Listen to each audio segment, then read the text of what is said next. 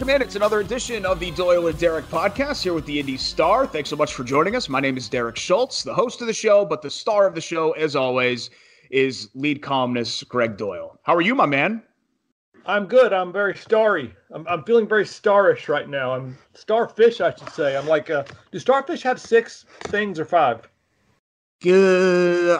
Five, I think. I think it's 1 point at the top and then arms and legs. I mean, I'm aware that a star has 5 points. I feel like starfish are kind of freaky. When I covered baseball, the Florida Marlins for the Miami Herald back in the day, they had a pitcher named Antonio Alfonseca. Yeah. And do you remember him, Alfonseca? He was a closer, wasn't he? He was. More like the setup guy. They tried to make him closer. He wasn't great, but he threw hard. But anyway, Alfonseca was born with 6 fingers on each hand. And so he had a nickname. He's from the Dominican Republic. His nickname was El Pulpo, which is Spanish apparently for octopus. And one time he closed out a game, they won the World Series. They won the World Series in '97. Jim Leland said he went up to him and said, "Give me 6," instead of "give me 5." Like, "Give me 6." So that's my starfish Antonio Alfonseca story. That must have been a fun team to be around, because I always heard that Leland was a character, and he still, even in '97, was like smoking cigarettes in the clubhouse and all of that, right? Oh, for sure. And I'm sure I've told you before that he took me on the field at Fenway Park and hit me balls off the Green Monster. And wow. Yeah, he was great because back then, I don't know how it is now with baseball, and especially in the pandemic, but back then you got just amazing access to these guys, and you'd sit with them for almost an hour before games just talking, because they had nothing else to do. They're 4 hours before first pitch, and we're all there. So anyway, he would just dispense so much wisdom. It was I knew that was special at the time, but boy, looking back, I realized, wow, I was lucky. Yeah, I mean, to be on the field at Fenway is pretty incredible, and that's coming from a huge Yankees fan, but even I can kind of appreciate that for sure.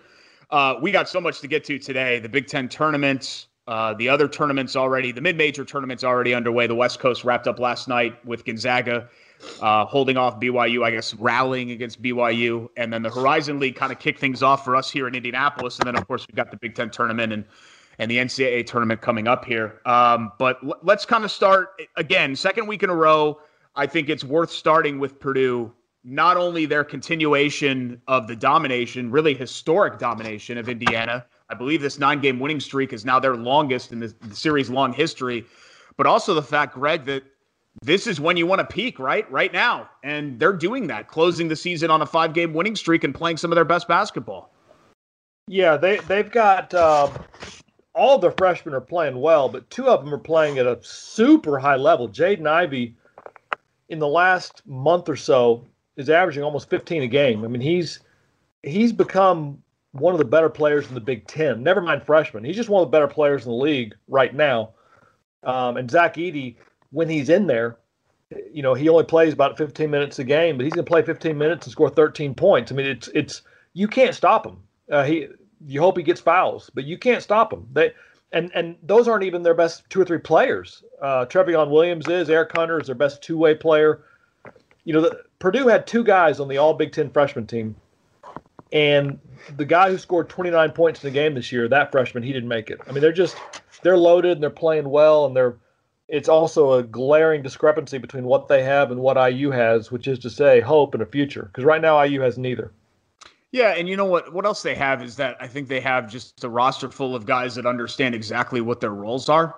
And again, every time we talk about Purdue, I feel like it gets like cheeseball and cliche, but it really is true when you play selfless basketball like they do, where everybody just kind of understands, okay, I'm going to stay in my lane, and I'm fine with that. I don't need to be the guy.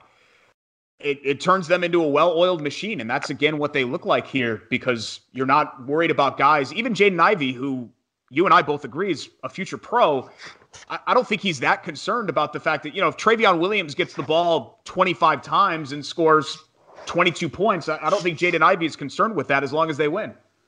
Eric Hunter was the number 6 or 7 all-time scorer in state high school history, so he's used to getting buckets. I mean, in fact, I think his Twitter name is something like EH Buckets or something like that. So he's a bucket guy, but he goes to Purdue, and this is what happens to all those guys. Dakota Mathias, they come in as elite scorers wherever they were, Ryan Klein, and they buy in. And I think part of that is certainly what happens on campus. Certainly they are forced to buy in by the coach and by the older players. I think part of that, and a really, really underrated part of recruiting, is getting the right mentality into your program. Like, you can't just recruit chicken squat mentality and hope it becomes chicken salad. You've got to get the right kind of kid. And I think over the years, and this doesn't represent every player at IU. I would never, ever want anybody to think I'm saying that. But IU gets its share of players that you can just kind of tell you're out for you. Like, I mean, Devontae Green was the most obvious, the most glaring example. But IU has players that you don't know how much they're really buying into the whole Three Musketeers, all for one for all. I watching them and hearing them all shout and one. I mean, to me, it's watching IU and listening to IU. It's like it's watching a team full of individuals that want theirs, and watching Purdue, it's like watching a team that wants the teams and doesn't really care how they get it. It's remarkable. Well, the challenge for IU, Gregg, is it's hard to find a fit for that program when your program has no identity. Like, I can tell you what fits Matt Painter and what fits Purdue's culture and program because they have a program and they have culture because Painter has established that. I don't know what Indiana is. So how can I find somebody that fits a culture that doesn't exist? Yeah, their culture has been, IU's culture has been really since Sampson, and he didn't have enough time to really recruit all this much, but their culture has been this. Let's look at the recruiting list. Let's look at the best athletes in the country, and let's try and get as many of them as we can. Yeah. And you're right. And if you're Duke and you're getting 4 of the best 15 players in the country, or you're Kentucky doing the same thing, with the occasional exception, obviously both this year neither team are good, but by and large, if you're bringing in that kind of talent, culture and attitude isn't necessarily the biggest thing. But if you're just kind of getting the best wing you can get and the best this and the best that you can get with no real thought of how does this fit? How does this work? Let's just grab 4-star recruits and hope for the best. That's what they've been doing since Kelvin Sampson was here. That's what Tom Crean did. Crean was just, let me get, the best thing Crean did was Victor Oladipo. He I don't know if he saw something no one else saw, but I mean, his clear highlight as an IU coach was he was the guy that saw Victor Oladipo or turned him into a pro before anybody knew that. Otherwise, all the guys they bring in that you think have great credentials, Troy Williams and all that, they are what they are, which is to say they want theirs. And if the team wins 2, that's good too. But either way, they're getting theirs. And that sucks. Yeah, I think we got so focused on, well, he's got to recruit the state. He's got to recruit the state. And then Archie Miller did that, but still you kind of have the same problem because just because they're Indiana kids doesn't mean that, a lot of these guys, Gregg, at this point were born in the late 90s or early 2000s. They have no memory of Bob Knight as head coach, much less what Indiana was in, 1993, the last time that they were really kind of nationally relevant, at least that run of teams that was nationally relevant. So I'm just kind of wondering, and I feel like every time we have a coaching change, which I'm assuming is inevitable in Bloomington, when Indiana is going to be fixed. And as the years go by, I start to think to myself, is Indiana ever going to be fixed? I long ago gave up on them ever being Kansas or Carolina or Kentucky. I think that ship has sailed. I think that's done forever. But is it asking too much for them to get on like Wisconsin's level? Hell, is it asking for too much for them to get on Purdue's level with what Purdue's done the last 4 or 5 years? Right. And, Matt Painter kind of hit for everybody, rock bottom is different. For some people, rock bottom in coaching is you go 6-20 and get fired. For some people, rock bottom is what Painter went through about 10 years ago, maybe 7 or 8 years ago, when he kind of tried to recruit just really good talent, and it didn't mesh, and it didn't work. And he reset with that whole Vince Edwards, Isaac Haas recruiting class. He just completely reset and said, you know what, I'm going to recruit pieces that'll fit together like a puzzle. So it wasn't like Painter hasn't always done this. He's doing it now, and he's done it for about 8 years. That was his rock bottom. IU has been at rock bottom for about 5 years now, but they've changed coaches in the meantime. They're about to change it again. So, I mean, you think they are. I noticed they gave Tom Allen a raise of about $2 million a year, which is $2 million more than they could afford, frankly, in a pandemic. And it's just, we all know the financial hurdles. They did it anyway. They paid a ton for that NFL running backs coach to come back, Dylan. I don't know where that money's coming from, much less $10 million to buy out Archie Miller, plus $6 or $7 million to give to the next coach, because you're not going to buy out Archie Miller, bring in a $3 million coach. You're not doing that. So I don't know where the money's coming from, if they even have it. Yeah, I think what it is, Greg, is that these athletic departments cry poor. They know that they're going to hop back on the profit train here very, very soon. And to me, that's always kind of been like comparable to the national deficit, where we whine and complain about the national deficit, but the government can print money whenever they want. These athletic departments, they've got money rolling in. Now, I'm not trying to say that Indiana is like Texas or something like that. They're not quite on that level, or Ohio State. But if Indiana wants to make a change, they'll have enough money. They'll be motivated enough. A buyout's not going to stop them from making a change, I don't think. Then to me, they have to. Once you've reached this point, and Tom Crean reached it when they got rid of him. Once you reach the point where the entire fan base doesn't believe in your coach, and I don't want to speak for everybody. I'm sure there are some people that still believe in Archie, and I'm not trying to tell you you're wrong. But it seems apparent that the bulk of the fan base is out with Archie. That seems really, really apparent. And once you're there, it doesn't matter what I'm saying. It doesn't matter what Dockich is saying on the radio. It doesn't matter what you're saying there, you and Jake at IC. It doesn't matter what any of us say or think. We have jobs and we talk about it. But when the actual rank and file, when they're done with you, the school needs to follow suit. Yeah, and I think the problem for IU, and they must have noticed this because I noticed this, is that fans aren't even angry anymore. Like, fans were angry with Sampson and the NCAA stuff. I think there was a good chunk of the fan base that was angry with the wild swings of inconsistency with Tom Crean's teams. Hey, we got consistency now. Yeah, well, they're consistently mediocre. But I think what you have now, Greg, is that IU fans aren't upset.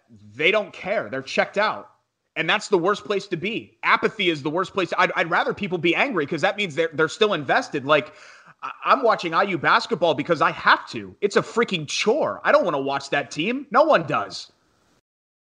Yeah, I feel like if we didn't have the pandemic, if we had 15,000 people at Assembly Hall, or 12, or whatever it would be, you'd sense the anger.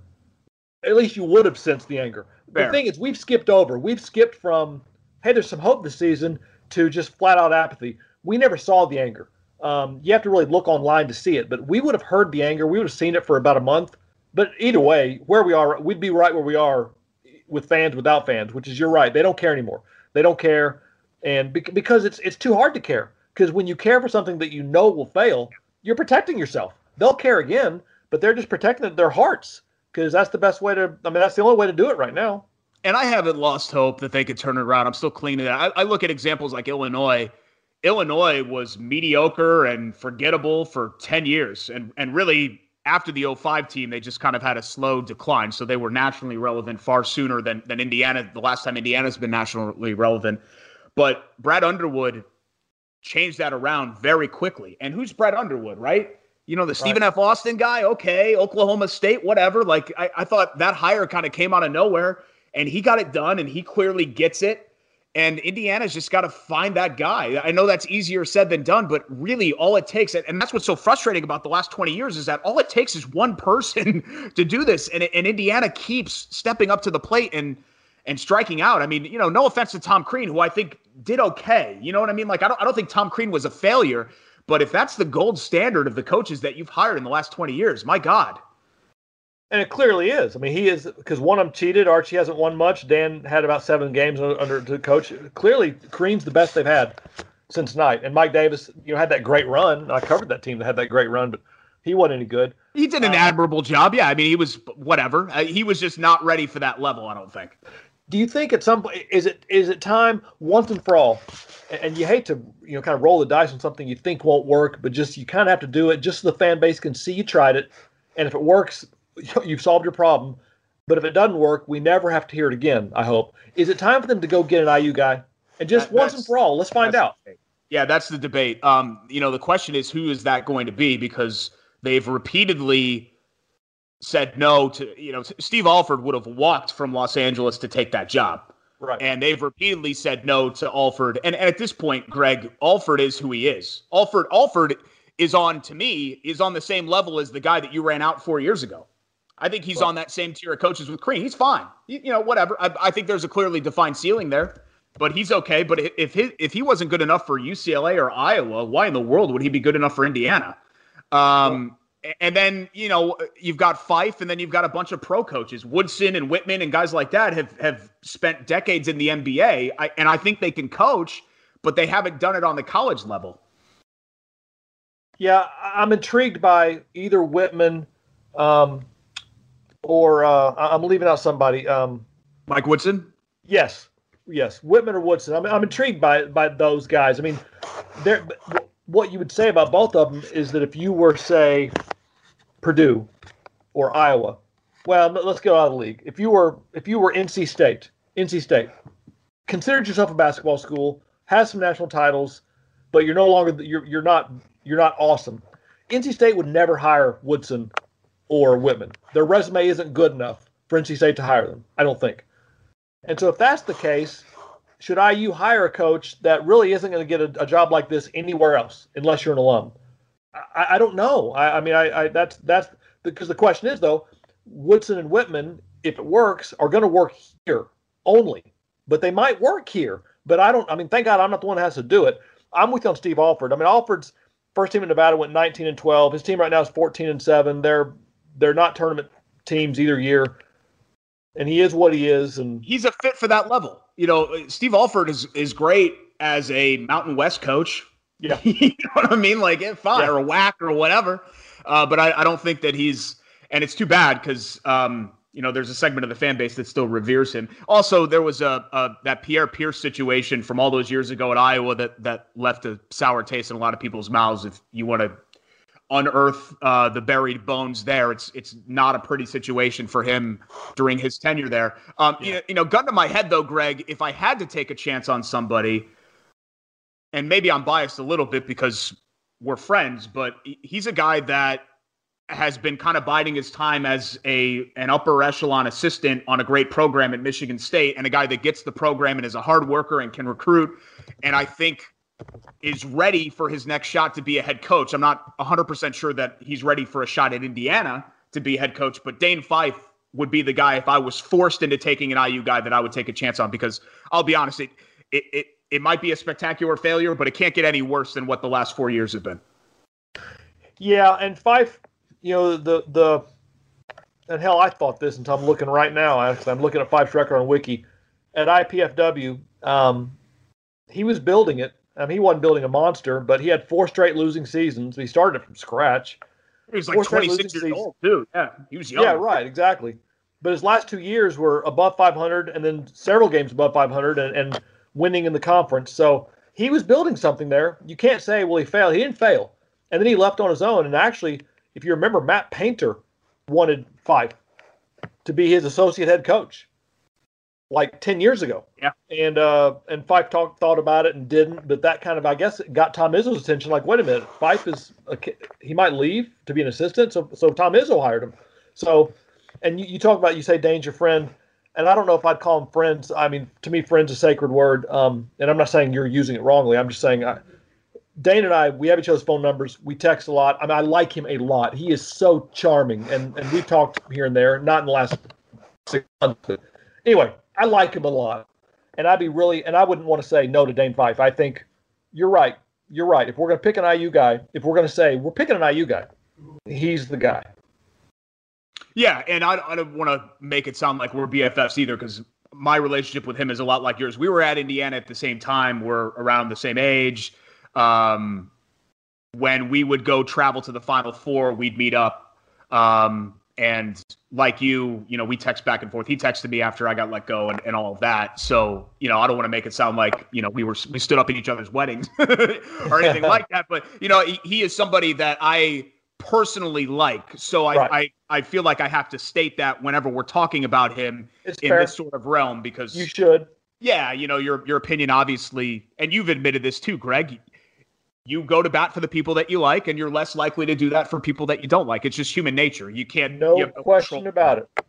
I've got a handful of coaches have been texting me for Jake Laravia's phone numbers.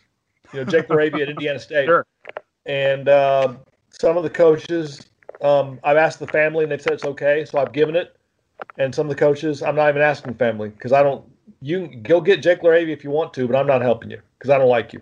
So let's transition into that. Yeah. Because speaking of guys that we like in LaRavia, but also his former head coach, Gregg Lansing, Indiana State does go through with it, which we knew was going to happen because of those reports from a couple of weeks ago. And now it looks like the program is, essentially kind of falling apart unless they hire their assistant, and then maybe they can salvage some of that. But ultimately, some people are going to leave no matter what. Are you hearing anything about what their next move may be? Because Clinkscales making this move, Gregg, struck me as not to elevate one of Lansing's assistants. I think he made this move because he thinks he can make some sort of a splash, and elevating some assistant coach isn't going to do that. Well, there's a lot here for me to say. One thing is that the coach everybody thinks he wants and thinks he will get is Micah Shrewsbury. Purdue assistant, worked with Brad Stevens, was in Boston, and Shrewsbury's highly regarded, okay? The question is, Indiana State pays so small, and I'm not sure how much they can afford to they're not IU. You're right. IU can if they want to buy out Archie Miller, they can print some money up and they can get it done. Indiana State can't do it.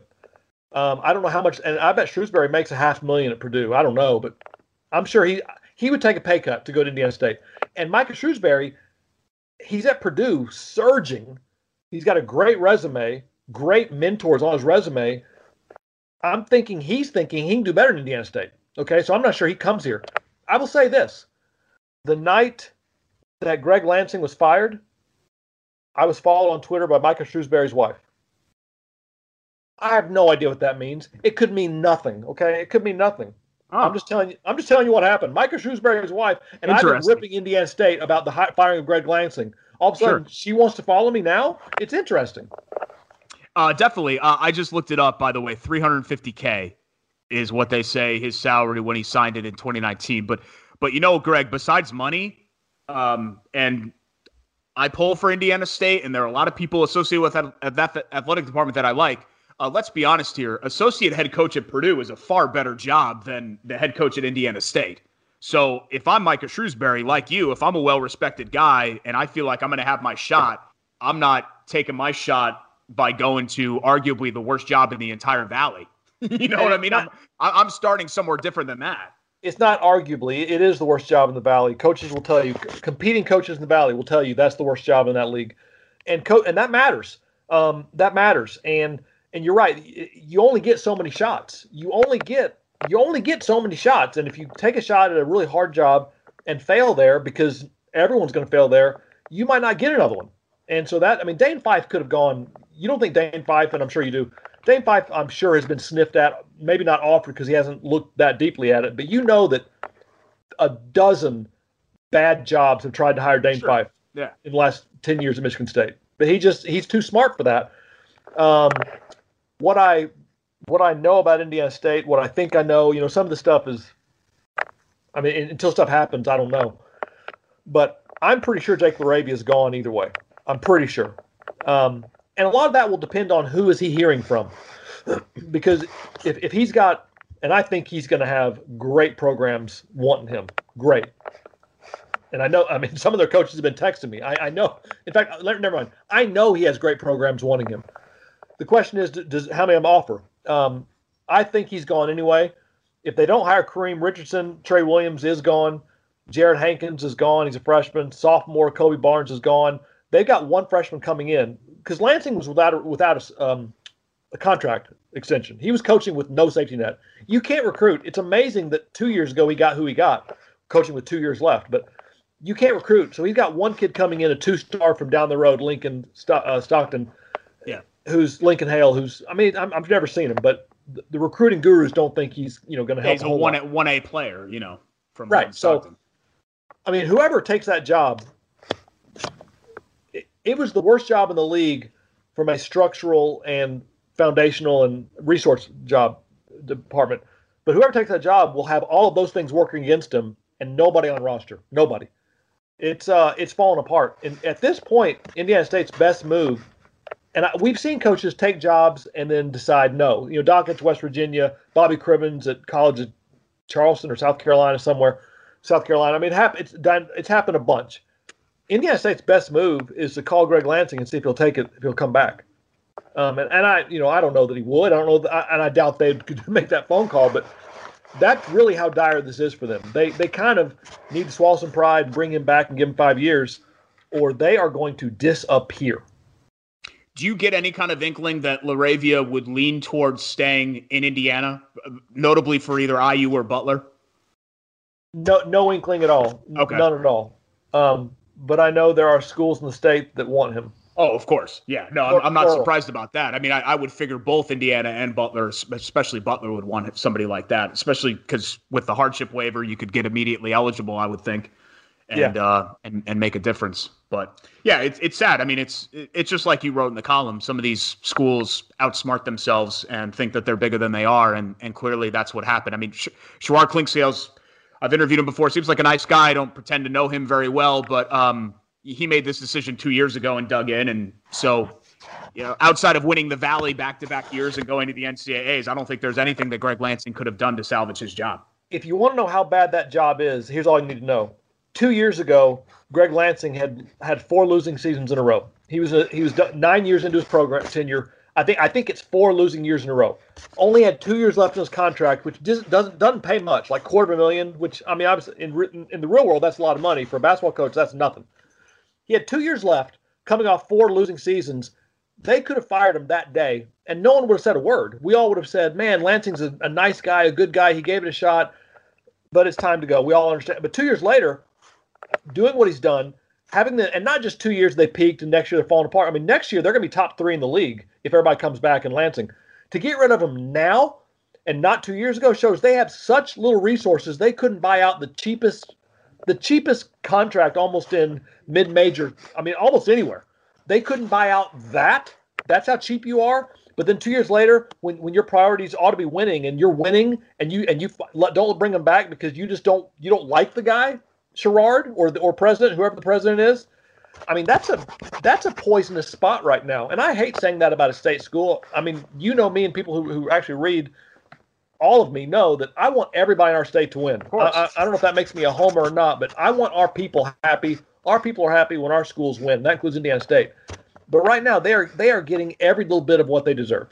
Yeah, and you could say, well, they tried to get him on a 1-year deal. They wanted to tack on a year, and if I'm Lansing, I'm thinking to myself, no, man, I'm not doing a year-to-year contract here. If you want me, let's do 4 or 5 years. Like, I got to recruit and do all of that. A 1-year deal, you're making him coach with one hand actually both hands tied behind his back, because one hand is just the budget in general, and then the second hand would be the fact that year to year, other teams that are recruiting your guys will just say, hey, Gregg's gone after this year. After this year.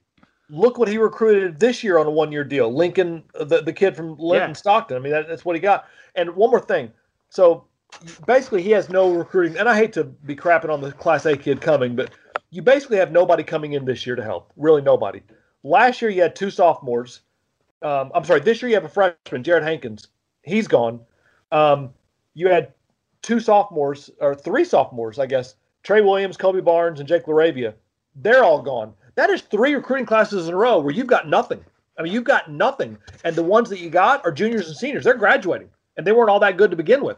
So, oh my gosh. I mean, it's going to be like a intramural team over there if this continues the way it's continuing. Yeah, it's brutal. It really is. Let's talk about something. I liked your last column about, a guy that was a hero of yours and an author that you wrote about, and, kind of got me thinking about mentors and heroes and all of that, because even when, like, let's say with you, Gregg, you've ascended to the level that you've ascended to professionally, everybody's got somebody that they looked up to or somebody that they're starstruck by. And I just really enjoyed that story that you wrote. You can check it out, indystar.com, if you haven't read it already.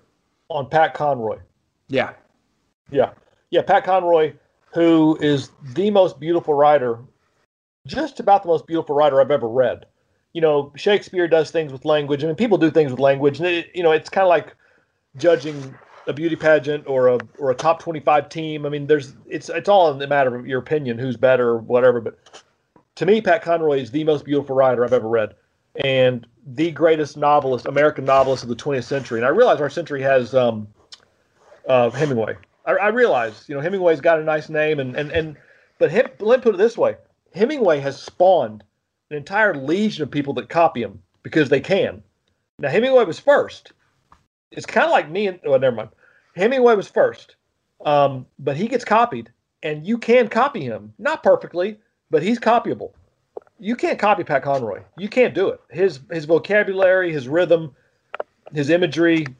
You've got to be a super talent to copy that, and no one would even try. So, and his first cousin, not just distant, his first cousin is Ed Conroy, assistant coach at Minnesota. And every time Minnesota comes and plays IU or Purdue before the pandemic, I'd watch the game, but I'd also watch Ed Conroy and just think to myself, holy cow, that's Pat Conroy's cousin. And I've always wanted to talk to him about it and write about it. And I finally got him on Zoom this week, and we talked about it, and it was great. It was great. And because of that, I've been getting emails from other Conroy relatives, people, the Conroy Museum, a relative there. I'm hearing from people, multiple, in South Carolina. I've managed to insert myself into their family a little bit, and I'm very happy about that. But the Ed Conroy story itself, his story, what he did to become a coach and as an athlete, and how something that happened to Ed Conroy is the reason Nick Nurse is the Toronto Raptors head coach. Nick Nurse is a great coach right now because of something that happened to Ed Conroy 30 years ago. That's a true story. So it's pretty cool stuff.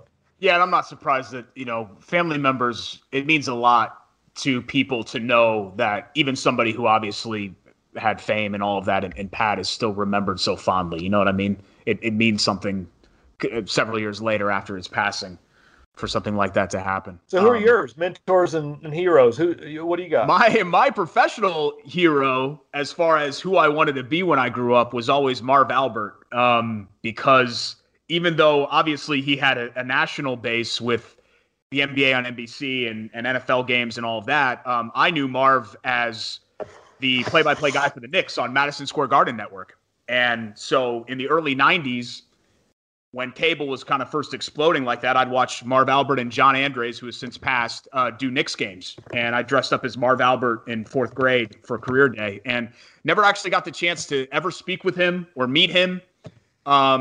My hero, as far as sports hero, I did get to interview and talk to, and it's the thrill of my life, and I'll remember it forever, was Patrick Ewing.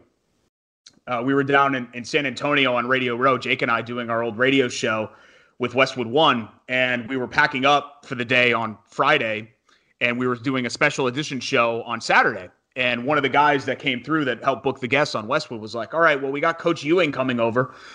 And he had a clipboard, and I'm like, excuse me? He's like, yeah, Patrick's going to be here tomorrow. You want him like 10:30? And I called my dad immediately, and I don't think I even slept that night. I was so excited about it. And we had him for 8 minutes. And it just meant a lot to me, Greg, to be able to tell somebody what their career meant to you. It's special. A lot of people don't get to do that. And I got to do that. Now, I don't know. He must have been shocked that some, 5'6" white kid from suburban Connecticut thought so highly of him. But, I wanted to maintain my composure and let him know. I had all his posters on my wall. I had all his starting lineup figurines. I still have them. My wife calls them my dolls. And so, yeah, that was something that I will remember outside of obviously, life things like the birth of my son and my wedding day and, family, private things.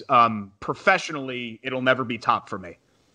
That's tremendous. I've had a couple athletes that I really enjoyed and liked and got to know a little bit later in life, but nothing like that. Like the closest I would say is George McGinnis, who I grew up rooting for the 76ers, but I really was a Julius Erving guy. Julius Erving was my guy. McGinnis was his teammate, and so he mattered to me, and I was blown away by him, but it's not the same thing. I've gotten to know George over the years, and that's really special. So, have you ever met Dr. J? I know he came back, 2 years ago or something for the 50th ABA anniversary, and I think was signing at Hinkle with Rick Barry and a bunch of the old ABA guys. Huh. Yeah, that was I didn't even know that, and I wouldn't care. I looked up to him, and he was my guy, and I had his poster on my wall, and I actually see it in my mind. I can see that poster right now from a long time ago. But the only person, there's two people that blow me away right now, just blow me away, that I'd be starstruck to be in the same room with. Two. And one of them, people don't want to hear it, but it's Obama. If I was in the room with that guy, I would be blown away. I just, he's too smart. He's too charming. He's too historic. Like his politics, don't like his politics. I understand all that. But you talk from a guy just from a pure intelligence, charm, historically significant what you did. It's like Jackie Robinson in politics. I mean, that's incredible. And the other was Pat Conroy, and Pat Conroy's gone. So, and that was a dark day for me. I really started loving Pat Conroy about 4 years ago. That's when I started reading him. It's only been about 4 years, just loving him. And I went and looked him up, and he had died like 3 weeks earlier when I decided I'm going to find Pat Conroy because I think I love this guy. So that was hard, but 5 years later, I know his family a little bit now, and that's the best I can do.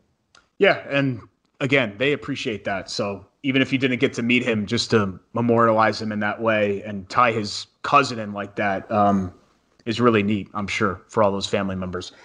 Hey, I'm heading to Logansport. I've never been to the Berry Bowl, but I hear it's one of the cooler gyms in Indiana. I'm not sure if we've talked about this or not, but just because we're in now regionals for the boys tournament and wrapping up the high school basketball season, do you have a personal favorite Indiana high school basketball gym? Well, yeah. They don't play there anymore. I wrote about this about a year ago. I went down to the Knobs of Indiana, Floyd County, and there's a former I don't even know what to call them. They trained not monks. They trained a monastery. Really? A monastery, and they had a high school team 50, 60 years ago of future monks and priests. Wow. Yeah, an abbey. I don't know what you call it. And I don't even know the name of school. I forgot the name of school. But that gym, I saw it. They played games there. And it was like 60 feet by 40 feet. My other favorite gym is another one. They don't play games anymore. Michigantown. The Michigantown Ganders. Yeah. That gym, literally the wall is out of bounds. And there's something I wrote about that a couple years ago. So the ones that I really, really love are so quaint and ridiculous that you can't play there anymore. So if you're asking me for a current gym, I might say the gym in Southport only because it's so huge. I walk in there, every time I walk in there, I realize, oh my God, is basketball big in my state? Because it's a neat place. Gym. Yeah, locally, that Southport and then Tech High School are probably my two favorite Indianapolis venues. And then you've got all kinds of great ones like the Hatchet House in Washington and all those other ones. But I kind of like that fits you, Greg, that you don't just come out and say, oh yeah, Hoosier Gym in Knightstown or Chrysler Fieldhouse. That's too easy to say those, to pick those ones off the beaten path. I think that represents you pretty well.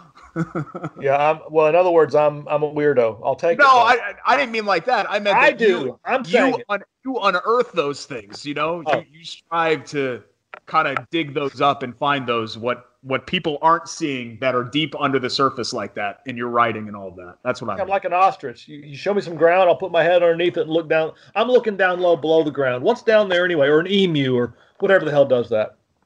IndyStar.com/sports. Greg's got his own section even on the app. So if you subscribe, you can get all of his stuff. Also at Gregg Doyel Star on Twitter. At Schultz975 on Twitter is where you can find me. Also Tuesday nights, ISC Sports Network, Corey and Schultz.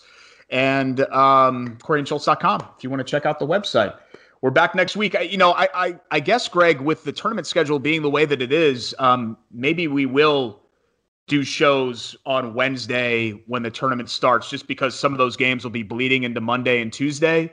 But I don't know. I guess we'll kind of, before I make an announcement on that, I guess we'll kind of cross that bridge when we get there. But yeah, you really can't, over the next 3 weeks, you can't pick a wrong day. We could do one every day, every day is huge around here coming out next month. And by the way, I've got a story on homelessness coming out in Sunday's paper, probably be online before that, but might not be, might be online Sunday morning, on homelessness in our community and the links that our city is going to pretend it doesn't exist. And what can we do how about we just, let's not complain about the problem. Let's not hide the problem. Let's actually try to use this moment in time. This is a moment in time for our city. Let's use this moment in time to make a difference. And so the story has a little bit of everything, a little bit of anger, a whole lot of hope, and a lot of appreciation for a lot of folks who do wonderful work for the homeless. So do something other than just erecting a fence to hide it. Yeah, how about we not just hide them? How about we not just hide them, move them out, find them somewhere else to go, which is great, but get them out of eyesight? How about we actually, and by the way, we don't, and I apologize, I said the homeless. That's a habit. You don't refer to them as the homeless. That dehumanizes them. They are not homeless people. They're not the homeless. They are people experiencing homelessness. and I apologize for saying it wrong. I wrote it the correct way and made it a point to point out this is how we're going to say it now, because everybody deserves a little bit of respect, or a lot. And calling them the homeless is that could be the name of a band that plays like Marilyn Manson's next band, and I hope it is, because he's a scumbag. But anyway, I apologize. No, looking forward to that column and more. IndyStar.com again, and we'll be back next time on Doyel and Derek. Until next time, Gregg, I'll see you then, bud. See you, Derek. A hug for you and Jake.